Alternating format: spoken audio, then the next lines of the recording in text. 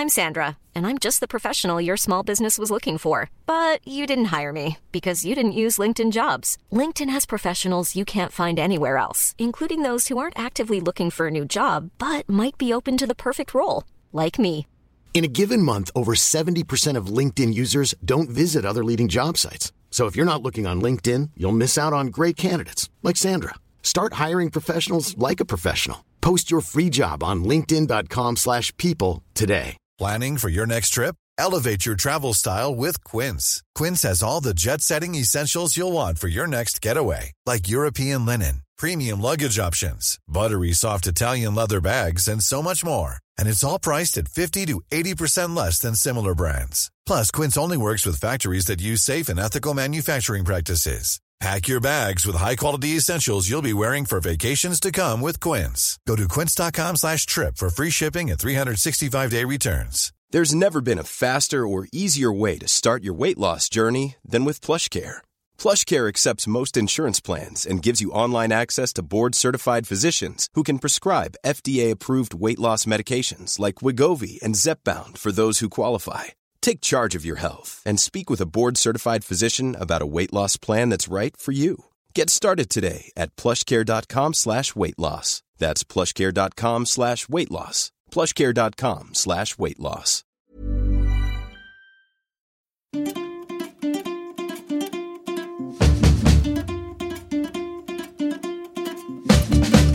Hej och välkomna till Ronden avsnitt 47 med mig Christian Unge. Anders Ternhag. Och jag, Marit Talmin. Glad påsk. Detsamma. Det är annandag påsk idag.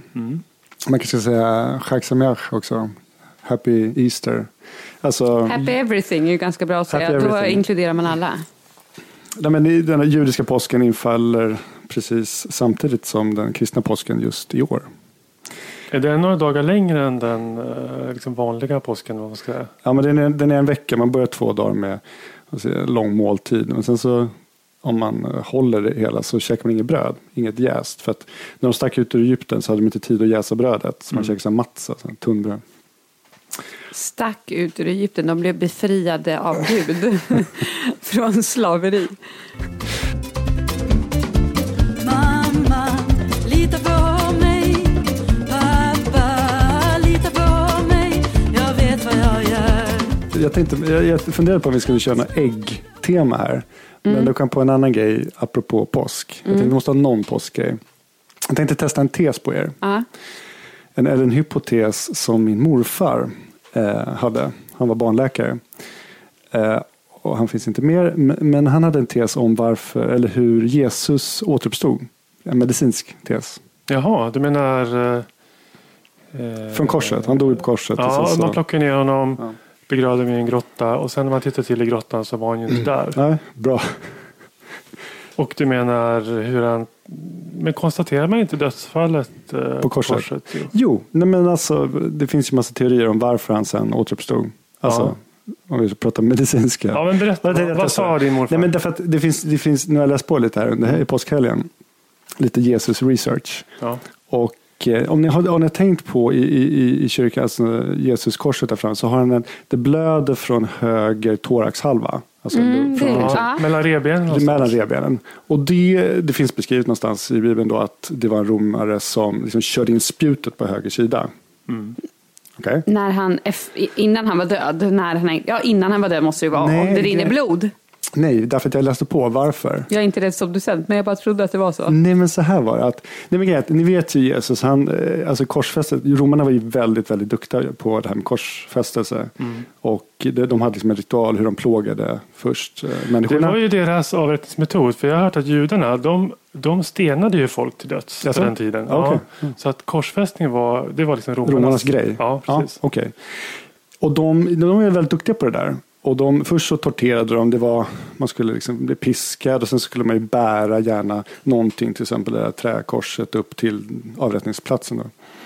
Och så hängde man där, och jag läste på att man kunde hänga upp och ner eller man kunde hänga upp med huvudet. Och så körde man in spikarna i fötterna och händerna, fruktansvärt plågsam. Det var vidrigt det låter. Och så fanns det lite teorier om varför man dog. Ja, men det ena är att man kanske då fick chock, man blödde ur.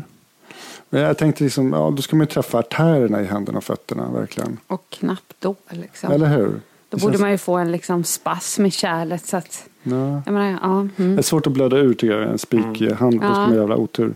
En annan tes är då att man liksom hänger där några dagar och så blir man uttorkad, tröttare och så asfyxi, alltså man kvävs för man orkar inte hålla upp huvudet. Det var hemskt. Ja, fruktansvärt plågsamt. Så det fanns några olika teorier hur man dog där på korset. Plågsamt var det, kan man ju tycka. Men då fanns det något som hette, vad hette det? Crucifragium. Tog det aldrig talas om, har ni? Nej. Det vill säga att romarna då, det var ju inte helt lätt att veta om personen hade dött. Men för att verkligen, alltså det såg ut som att de hängde med huvudet och inte andades och sådär. Men då så för att verkligen ta död på dem så hade de en stor järnklubba som de slog sönder benen på, alltså benen på kroppen, eller så körde de med ett spjut till exempel sådär i sidan. För att bara liksom, för säkerhets skull. Och det är liksom den tekniken heter crucifragium. Och då skulle liksom en romare då, när Jesus konstaterar men han är väl död här, och så kör in spjutet i höger sida. Och tesen var då att Jesus hade liksom slagits och plågats hela vägen och fått en hemotorax på höger sida. Alltså blod i lungsäcken. Och även en tamponalbild, alltså blod i. Så att man räddade honom med det här spjutet. Så när man kör in spjutet där, för det står också beskrivet tydligen i Bibeln. Att det kommer ut blod under att det kommer ut blod och klar vätska. Och då läste jag någon medicinsk liksom, analys där av att det skulle varit delvis kanske någon liksom inflammation i hjärtsäck eller i lungan eller blod. Hur som helst så kom det ut blod också.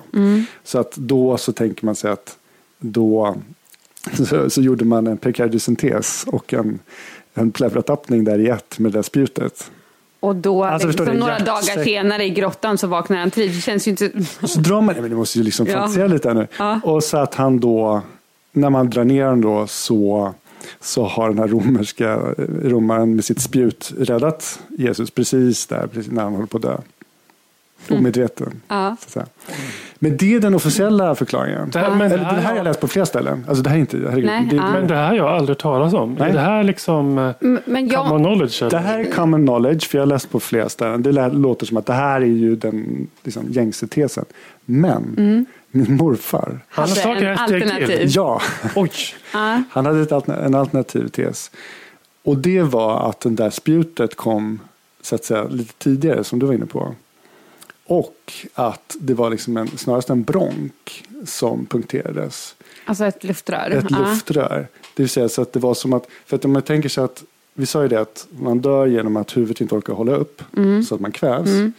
Men om man tänker sig då när du en ventileffekt. Ja, när du trakeotomerar dina patienter, alltså gör en konstgjort hål på halsen. Därför man inte kan ha fri luftväg. Så andas du genom det hålet, eller hur? Ja, men det känner de flesta till. Men då andades han genom lungan där i sidan. Aha. Kan du gå med på det, narkosläkaren? Ingen jäkla aning, men det var ganska intressant. Men jag måste bara fråga en sak, för att jag är helt... jag måste bara säga att jag är helt... Jag fattar ju att Jesus återuppstod, men vad då är enda beviset, alltså ur ett religiöst perspektiv, att han återuppstod, att han inte var i grottan på söndagen? Ja, är det någon som har sett Jesus levande efter det? Ja, det var det ju. Han visade ju sig sen för olika lärjungar och några kvinnor. Och hur långt efter? Alltså jag bara tänker, för att dagar, tror jag. 3 dagar, tror jag. Det är så bra att du kan din kristna historia. Ja.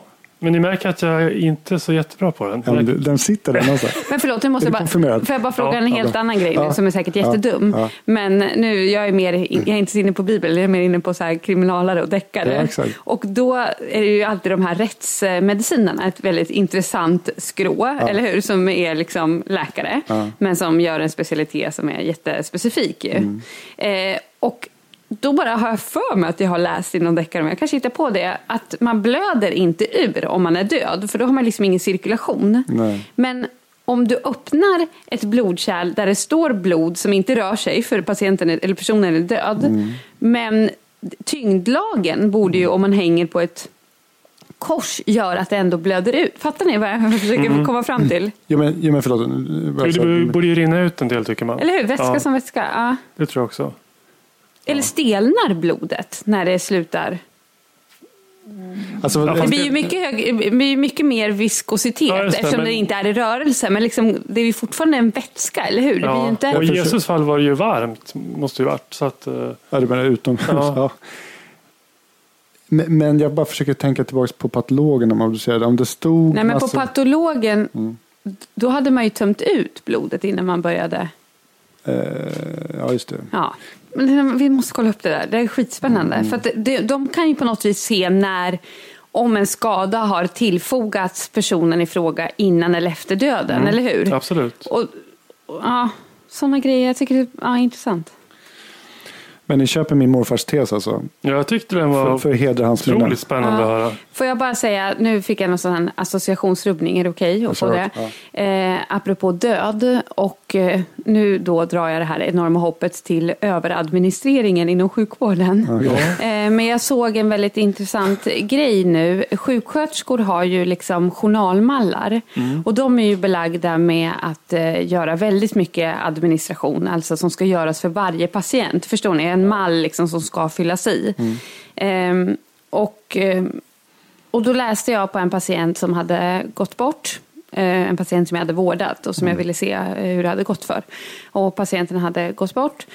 Och då stod det en läkaranteckning om det. Och det stod även en sjuksköterskeanteckning om det. Och i sjuksköterskeanteckningen så ingick det i mallen även risk för undernäring, risk för liggsår.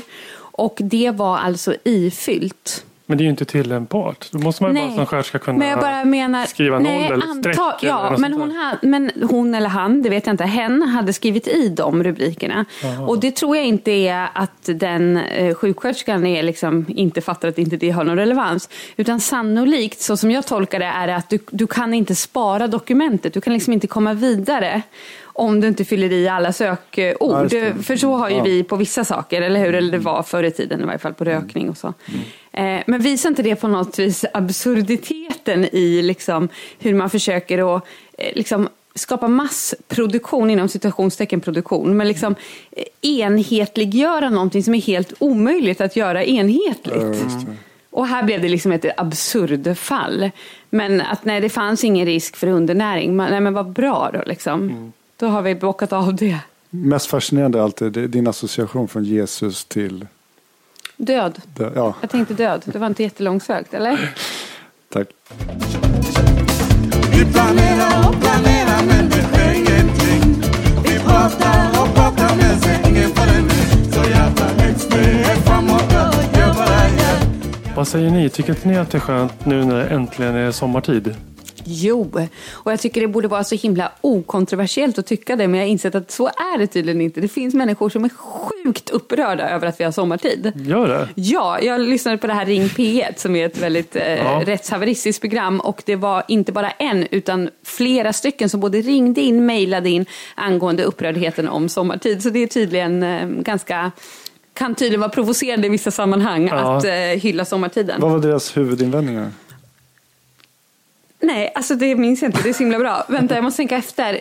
Ja, men det har någonting att göra. Ja, så här är det. Att det skapar tydligen det var ett i varje fall argument. Att det skapar en enorm fysiologisk stress.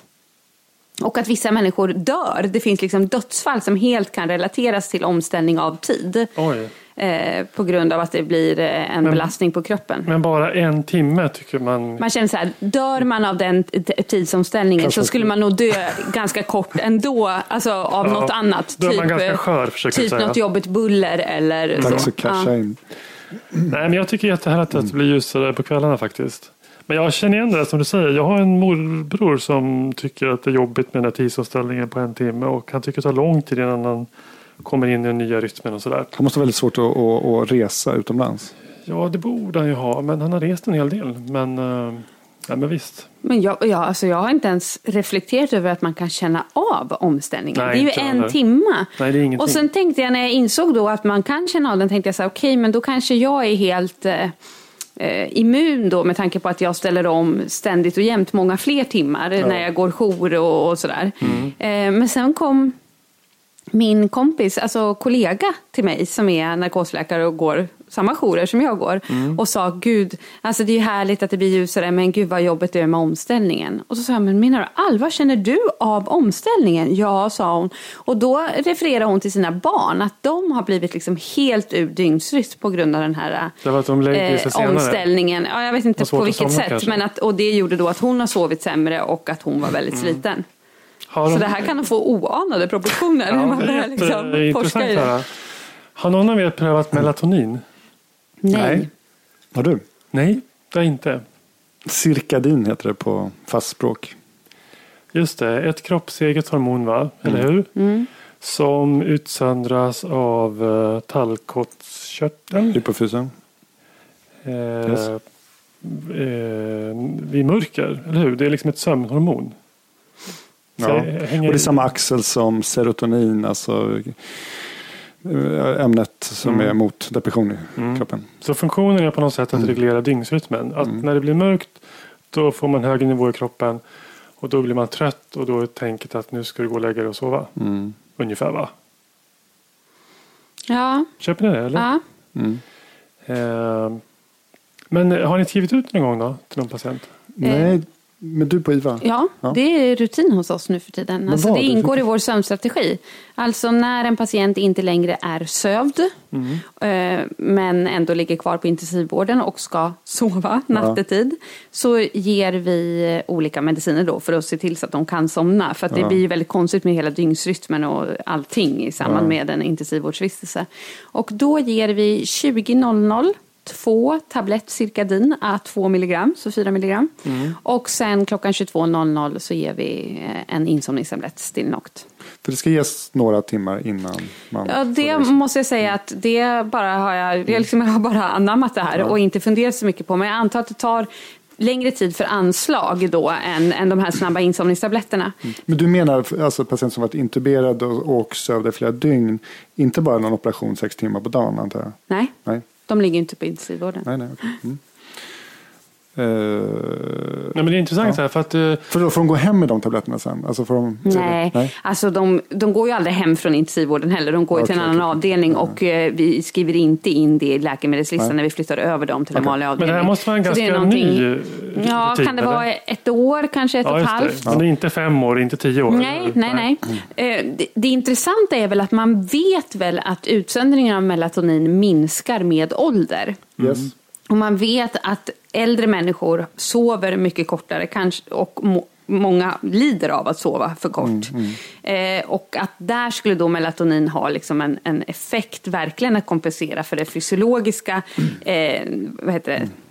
nedregleringen eller vad man ska säga. Men varför skulle det fungera på en intensivvårdspatient? Är det så att när man är akut sjuk att man också har mindre melatoninsöndring? Eller funkar det på någon som har normala melatoninnivåer, men om man tillför ännu mer och får supranormala, blir man då trött? Alltså det är väldigt mycket... Det är ju väldigt väl visat att det funkar vid jetlag i varje fall. Det här när man byter tidszoner och då inte kan sova därför att det inte är ens egen rytm. Men då har det effekt. Då blir man trött och somnar. Och man ställer då lättare om till nya landets. Du säger att det har påvisats, alltså hur då? Genom någon självskattning? Nej, men sådana studier finns det. Ja, men hur är de studierna gjorda? Jag tror de gjorde så att det är resenärer som byter många tidszoner, 5-6 tidszoner. Är varje tidszon 1 timme eller? Jag kan inte begreppen. Något sånt. Typ. Och så får väl hälften får melatonin och hälften placebo. Och sen ser man hur fort de kommer in i det nya landets dygnsrytm. Men utifrån ett självskattningsperspektiv. Det är det jag menar att det är liksom... Ja, men det är väl alltid något. Eller tycker att det är... men jag har en kompis som stressade upp över det här med jetlag. Så att hon var liksom nervös 3 veckor innan vi skulle åka hem från USA. För att hon skulle liksom må så himla dåligt. Och hur skulle hon sova och hur skulle hon preparera? Jag menar, hon kommer ju definitivt att känna sig jätteläggad. För det är det enda hon tänker på. Alltså förstår ni vad jag menar? Ja. Men det är klart, om det är blindat och den andra gruppen får sockerpiller och sådär så kanske. Men vet ni om primärvården skriver ut cirkadin, alltså melatonin till äldre med sömnbesvär?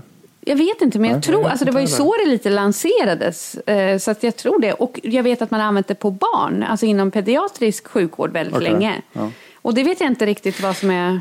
Det där är lite lustigt för att jag tror jag skickade någon artikel till er om liksom överdoser, för jag blev nyfiken på hur kan man dö av melatoninöverdos? Men jag hittade liksom inga dödliga rapporter. Det fanns rapporter, jag vet inte varför, just från Hongkong i alla fall, där folk har försökt suicidera, ta livet av sig med ganska höga doser melatonin. Men de fick mag-tarmbesvär och yra och liksom och blev sömniga och det är ju liksom inte ens en biverkan. Men det var ju absolut inte liksom hjärtgiftiga, alltså toxiska nivåer där de fick arytmier eller något sånt där. Nej. Så jag hittade faktiskt inte ett enda liksom dödsfall rapporterat. Och då blir jag lite misstänksam. Alltså inte för att jag typ vill att läkemedel ska vara farliga så att man kan dö av dem. Men jag bara tänker så här, om de inte har väldigt kraftiga biverkningar när man har höga doser, har de väldigt kraftiga verkningar då? Alltså förstår ni hur jag menar? Jag blir lite så... Ja, men det är en bra tankeväckande grej egentligen, precis. Och särskilt inte ge mig kraftigt höga doser om de inte ens har några speciella liksom, bieffekter då. Nej, men det, jag tycker också sen när man lanserar typ homeopatiska läkemedel, vi pratade om det för några avsnitt sen, eller man liksom... Many of us have those stubborn pounds that seem impossible to lose, no matter how good we eat or how hard we work out. My solution is PlushCare. PlushCare is a leading telehealth provider with doctors who are there for you day and night to partner with you in your weight loss journey. They can prescribe FDA-approved weight loss medications like Wegovy and Zepbound for those who qualify. Plus, they accept most insurance plans. To get started, visit plushcare.com/weightloss. That's plushcare.com/weightloss. Hiring for your small business? If you're not looking for professionals on LinkedIn, you're looking in the wrong place. That's like looking for your car keys in a fish tank. LinkedIn helps you hire professionals you can't find anywhere else, even those who aren't actively searching for a new job but might be open to the perfect role. In a given month, over 70% of LinkedIn users don't even visit other leading job sites. So start looking in the right place. With LinkedIn, you can hire professionals like a professional. Post your free job on linkedin.com/people today. Millions of people have lost weight with personalized plans from Noom. Like Evan, who can't stand salads and still lost 50 pounds. Salads generally for most people are the easy button, right? For me, that wasn't an option. I never really was a salad guy. That's just not who I am. But Noom worked for me. Get your personalized plan today at Noom.com. Real Noom user compensated to provide their story. In 4 weeks, the typical Noom user can expect to lose 1 to 2 pounds per week. Individual results may vary. Lanserar olika grejer som är helt ofarliga men fantastiskt för sömn eller för viktnedgång eller så. Alltså jag tror inte på det. Alltså då är det inte, alltså då har det ingen verkan. Har det ingen, alltså allting som har en verkan måste ha en biverkan. Sen kan det vara mer eller mindre farligt, men för i Sverige är det receptbelagt, men i USA är det inte det. Nej. Vad är skälet till att det är receptbelagt i Sverige? Det vore intressant att veta vad Läkemedelsverket har liksom baserat det på. Ja, men uppenbarligen inte särskilt toxiskt, men och man kan köra på barn också så här. Benignt tecken på något sätt. Men jag blir lite nyfiken, man ska pröva det dagtid. Men prova det. Men här har ni, lider ni av det här med jetlag? Nej, men jetlag. Jag flyger inte, jag är flygrädd. Okej, du lider av massor med annat. Men du Anders? Jag reser också lite för sällan så där långt. Men när du har gjort det, du måste ju ha gjort det någon gång. Ja. Är det jättejobbigt i flera veckor? Nej, absolut inte. Nej. Det går ju bara på något dygn. Ja, man vaknar jättetidigt och man åker till... Nej, jag håller med dig. Det är kanske inte... Men jag kan tänka mig till exempel, nu spånar jag bara, men liksom tonåringar som har vänt lite på dygnet. Är uppe länge på kvällarna och sitter och spelar på datorn och man ber dem liksom, gå och lägg dig nu och så här. Men de kommer inte till ro och liksom, kan inte sova förrän klockan är 1:30, 2:30, 2:30 och sånt där. Där kanske melatonin kan vara bra. Alltså, jag bara känner så här. Om man har, jag tror, men jag vet inte. Det här är verkligen helt, amatörmässig tolkning. Ja. Men har man brist på melatonin, då kan jag verkligen köpa att om man liksom höjer till återställer till normala nivåer, att man kan få en bättre dygnsrytm. Typ de här äldre då som har en minskad produktion. Men en person som har en helt normal melatoninutsöndring, öka till supranormala nivåer, vilket tydligen uppenbarligen inte är alls farligt om man överdoserar. Nej. Att det där skulle ha någon, jag vet inte. Nej, men det som är att man kanske kan få fel rytm. Liksom. Man kan förskjuta hur den här liksom, dygnsprofilen ser ut. Jo, men då är ju det på grund av vanor. Då menar jag att det botas ju med att man säger åt tonåringen att nu är det så att du måste gå och lägga dig i tid och du får inte spela dataspel nattetid. Alltså förstår du, då är det som att man löser ett liksom mer socialt uppfostringsproblem med att öka melatonin. Alltså. Ja, så kan man säga. Men jag måste bara fråga en sak. Tabletten kan ju vara en hjälp att komma in i en bättre rytm. Liksom. Men jag måste bara fråga en sak. Är utsöndring av melatoninet cirkadiskt, det vill säga det följer en viss rytm? Det är därför det heter cirkadin. Här unga. Och det styrs väl av ljuset. Nej, men det är det jag ska säga. Ja. Men det påverkas av ljuset. Alltså det vill säga Nordpolen, eller längst upp i norr. När slår det in då? Slår det in fortfarande var 25:e timme melatoninutsöndringen? Du menar när det ständigt är mörkt? Eller hur det funkar då? Ja, precis. Alltså då måste det ju... Då tänker jag att det måste vara så att bor man i Sverige och är uppvuxen här så har ju melatoninutsöndring på något vis anpassat sig till den enormt mörka halvår som existerar här. Eller? Men om du flyttar till Sverige så är det väldigt jobbigt första året, men du liksom sen akklimatiserar dig, eller? Men parallelltanken är... Nu tycker jag att det är skitjobbigt efter 35 år. Så att det, just det, men parallelltanken är den här, för jag läste någonstans att man använder det till blinda ibland, melatonin, just som kan ha sömnbesvär eftersom de inte styrs av mörkret. Ja, just det. Påverkan i sådana fall på melatoninet. Det är en indikation som spännande. För 25 timmars dygn, var inte det vi skulle också snacka lite om? Jo, men det brukar ju komma upp när man pratar om att en del tycker det är jobbigt att ställa om klockan vid sommar- och vintertid och sådär. Att det här med att ens naturliga dygn skulle då vara lite längre än samhällets 24 timmar. Ja. Och vad betyder det då? Men det betyder att man kanske är en kvällsmänniska egentligen. Men det är ju inte alla. Nej. Men om du kommer igång framåt kvällen och då har en bra period och sen så har du svårt att lägga det tid och sådär. Då kanske ditt inre dygn är lite längre än klockans 24 egentligen. Men jag menar bara att för jag måste bara säga så här, det måste vara lättare för en människa som bor nära ekvatorn där det blir mörkt samma tid året runt än för oss som har sån jäkla variation i ljus och mörker över året. Tror inte det? Jo. Men vi måste hela tiden anpassa oss liksom melatonin. Men då tänker jag så här, jag tycker det verkar så himla individuellt det här, för det är ju också det här hur påverkad är man eller hur beroende är man av mörker för sin sömn. Det finns ju människor som måste liksom mörklägga om man använder såna här rullgardiner och framförallt att det är så jobbigt på sommaren för det är svårt att komma till ro. Jag förstår inte det. Det har liksom aldrig varit ett problem. Jag har aldrig ägt en gardin i hela mitt liv. Jag har liksom ljusa fönster och jag sover lika bra på dagen mycket som på natten. Du kanske har ett sånt liksom, flod av melatonin varje kväll. Exakt samma tid. Det bara slår in. Medan jag har underskott och jag behöver verkligen de här mörkläggningsgardinerna. För att kanske kicka igång det där melatoninet. Men också det där med att vara morgonmänniska och kvällsmänniska. Tror ni att det är genetiskt betingat? Man är född med det? Eller tror ni att det är att styrs av hur man... Vet ni? För att jag känner väldigt tydligt vad jag är. Vad är ni? Ja, men jag tror man nog är född med lite grann. Och vad är du då?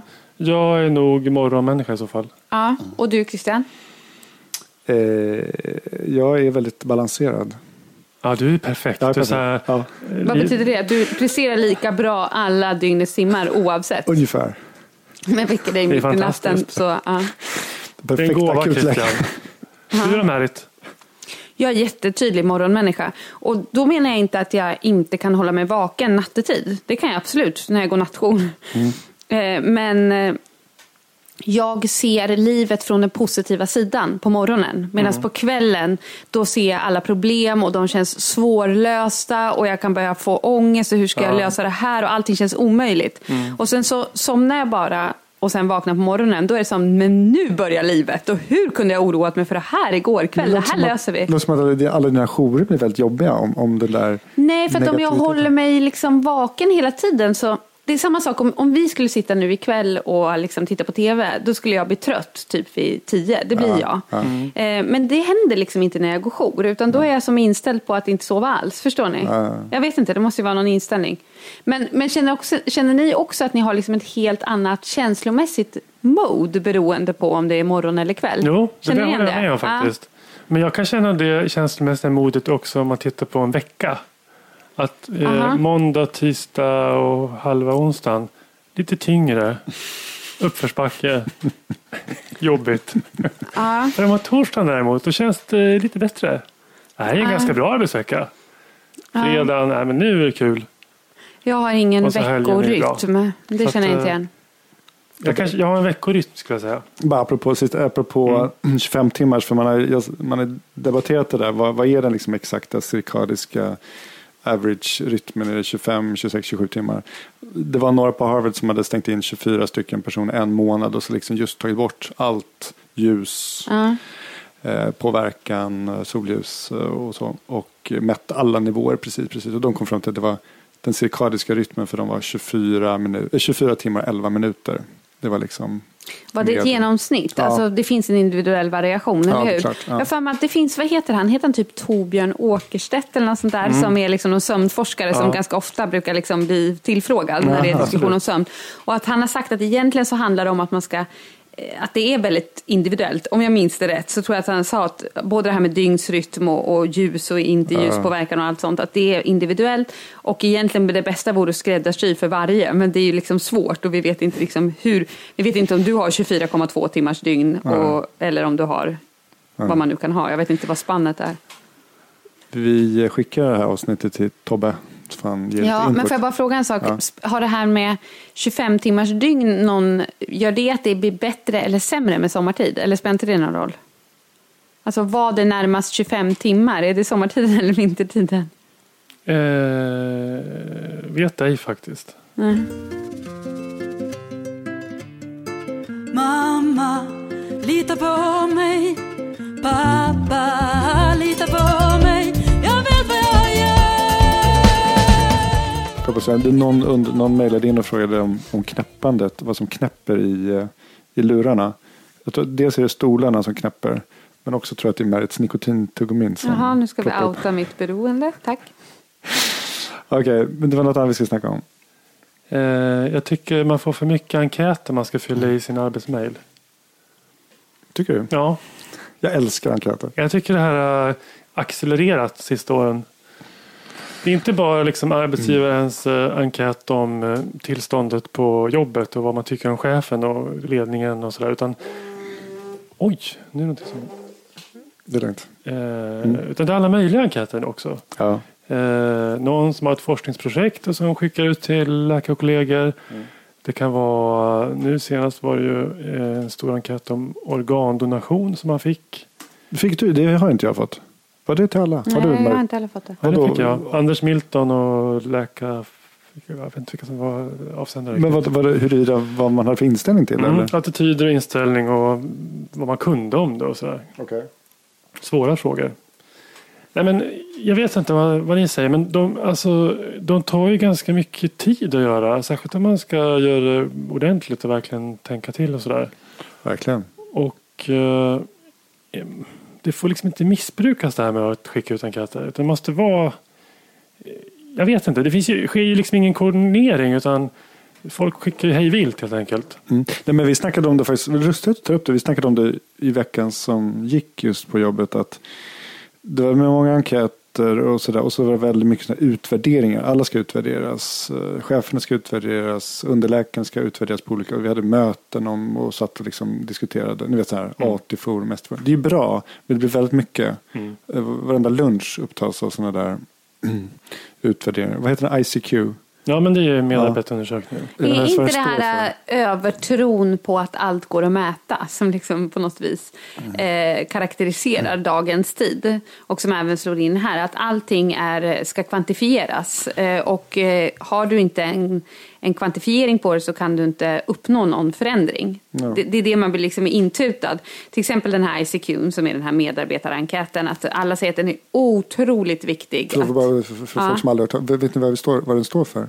ICQ, ingen aning. Okay. Men jag tror att det är liksom ett koncept. Jag tror att man använder det på mer ställen än inom landstinget. Eller ja, hur? Jag tror att det är väl en köpt tjänst. Det är väl ett konsultföretag som har ett frågebatteri. En metod att mäta. Ja, ett sätt att liksom visualisera de här svaren. Ja. Och de här speciella diagrammen och sådär. Mm. Och det har med arbetsmiljö och det har med ledarskap, alltså våra chefer som vi utvärderar. Ja. Vi utvärderar inte varandra, kollegor emellan. Jo det gör det här är ju sjukt komplicerat och jag blir liksom lika förvirrad varje gång jag ska fylla i den där.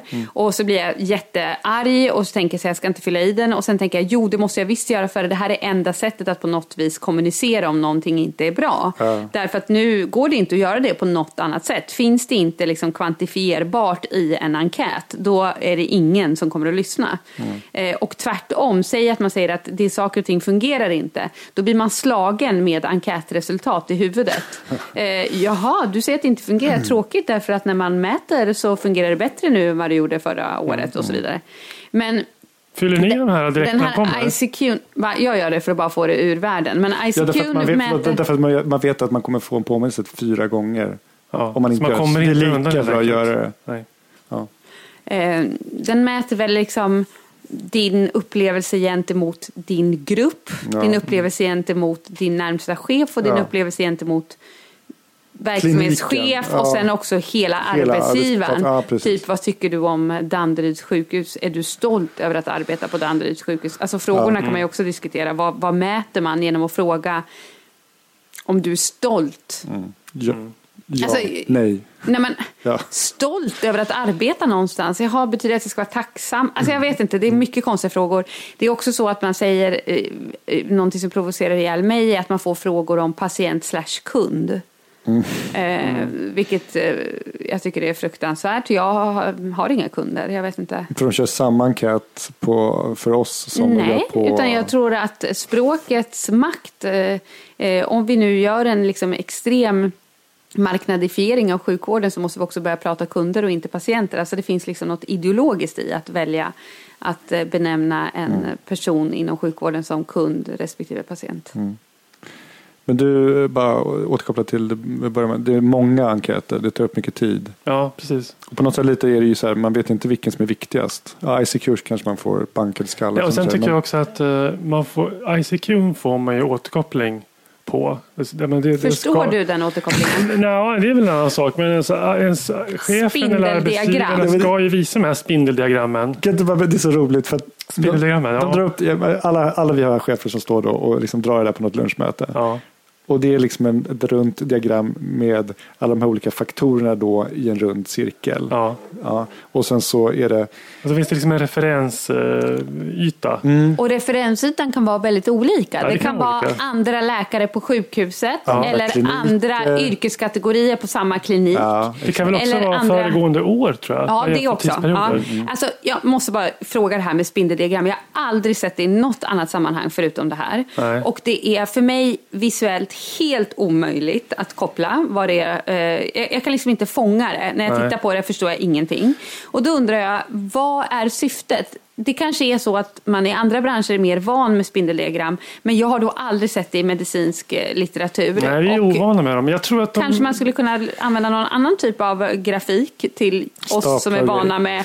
Vi är ju vana med diagram och staplar. Liksom. Det är ju inte det att vi är Jag tror att de vill liksom klustra frågor. Alltså inom den här kvarten på den här liksom, klockurtavlan. Ja. Det ligger frågor som berör de här områdena. Ja. Och så nästa kvart, det där är liksom samma typ frågeområde som handlar om det här och här. Jag tror att det är inte det de vill åt med den. Jo, hur objektivt är det när man redan då har bestämt sig för en viss klustring.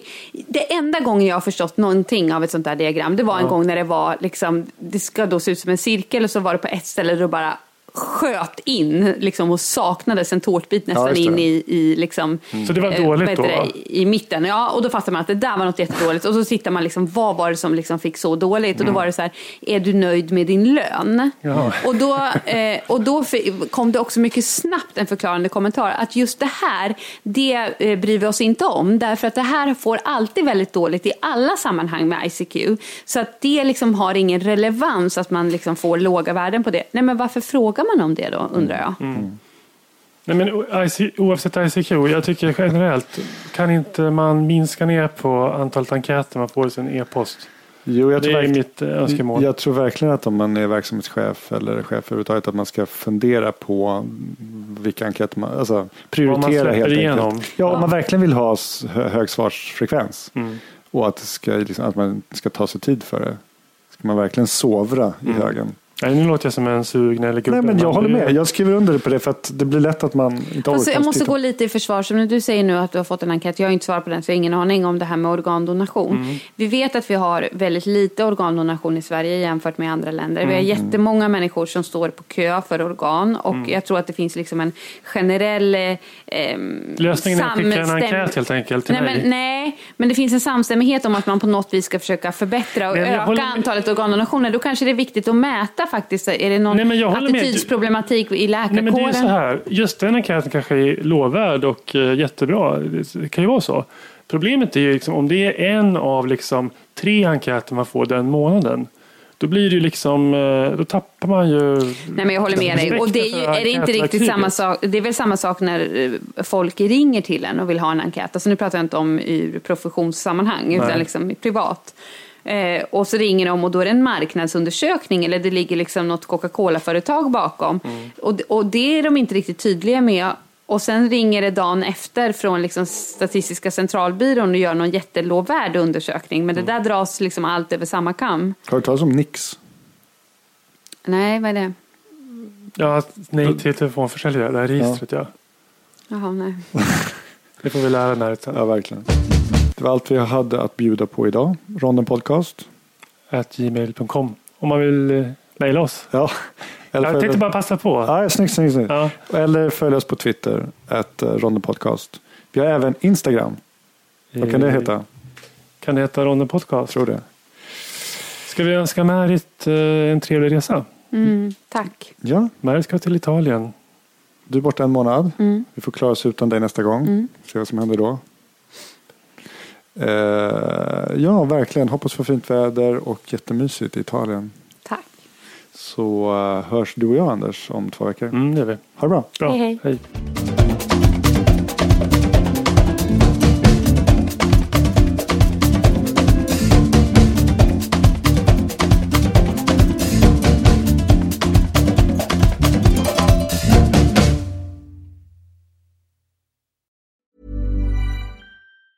Mom deserves the best, and there's no better place to shop for Mother's Day than Whole Foods Market. They're your destination for unbeatable savings, from premium gifts to show-stopping flowers and irresistible desserts. Start by saving 33% with Prime on all body care and candles. Then get a 15-stem bunch of tulips for just $9.99 each with Prime. Round out Mom's menu with festive rosé, irresistible berry chantilly cake, and more special treats. Come celebrate Mother's Day at Whole Foods Market.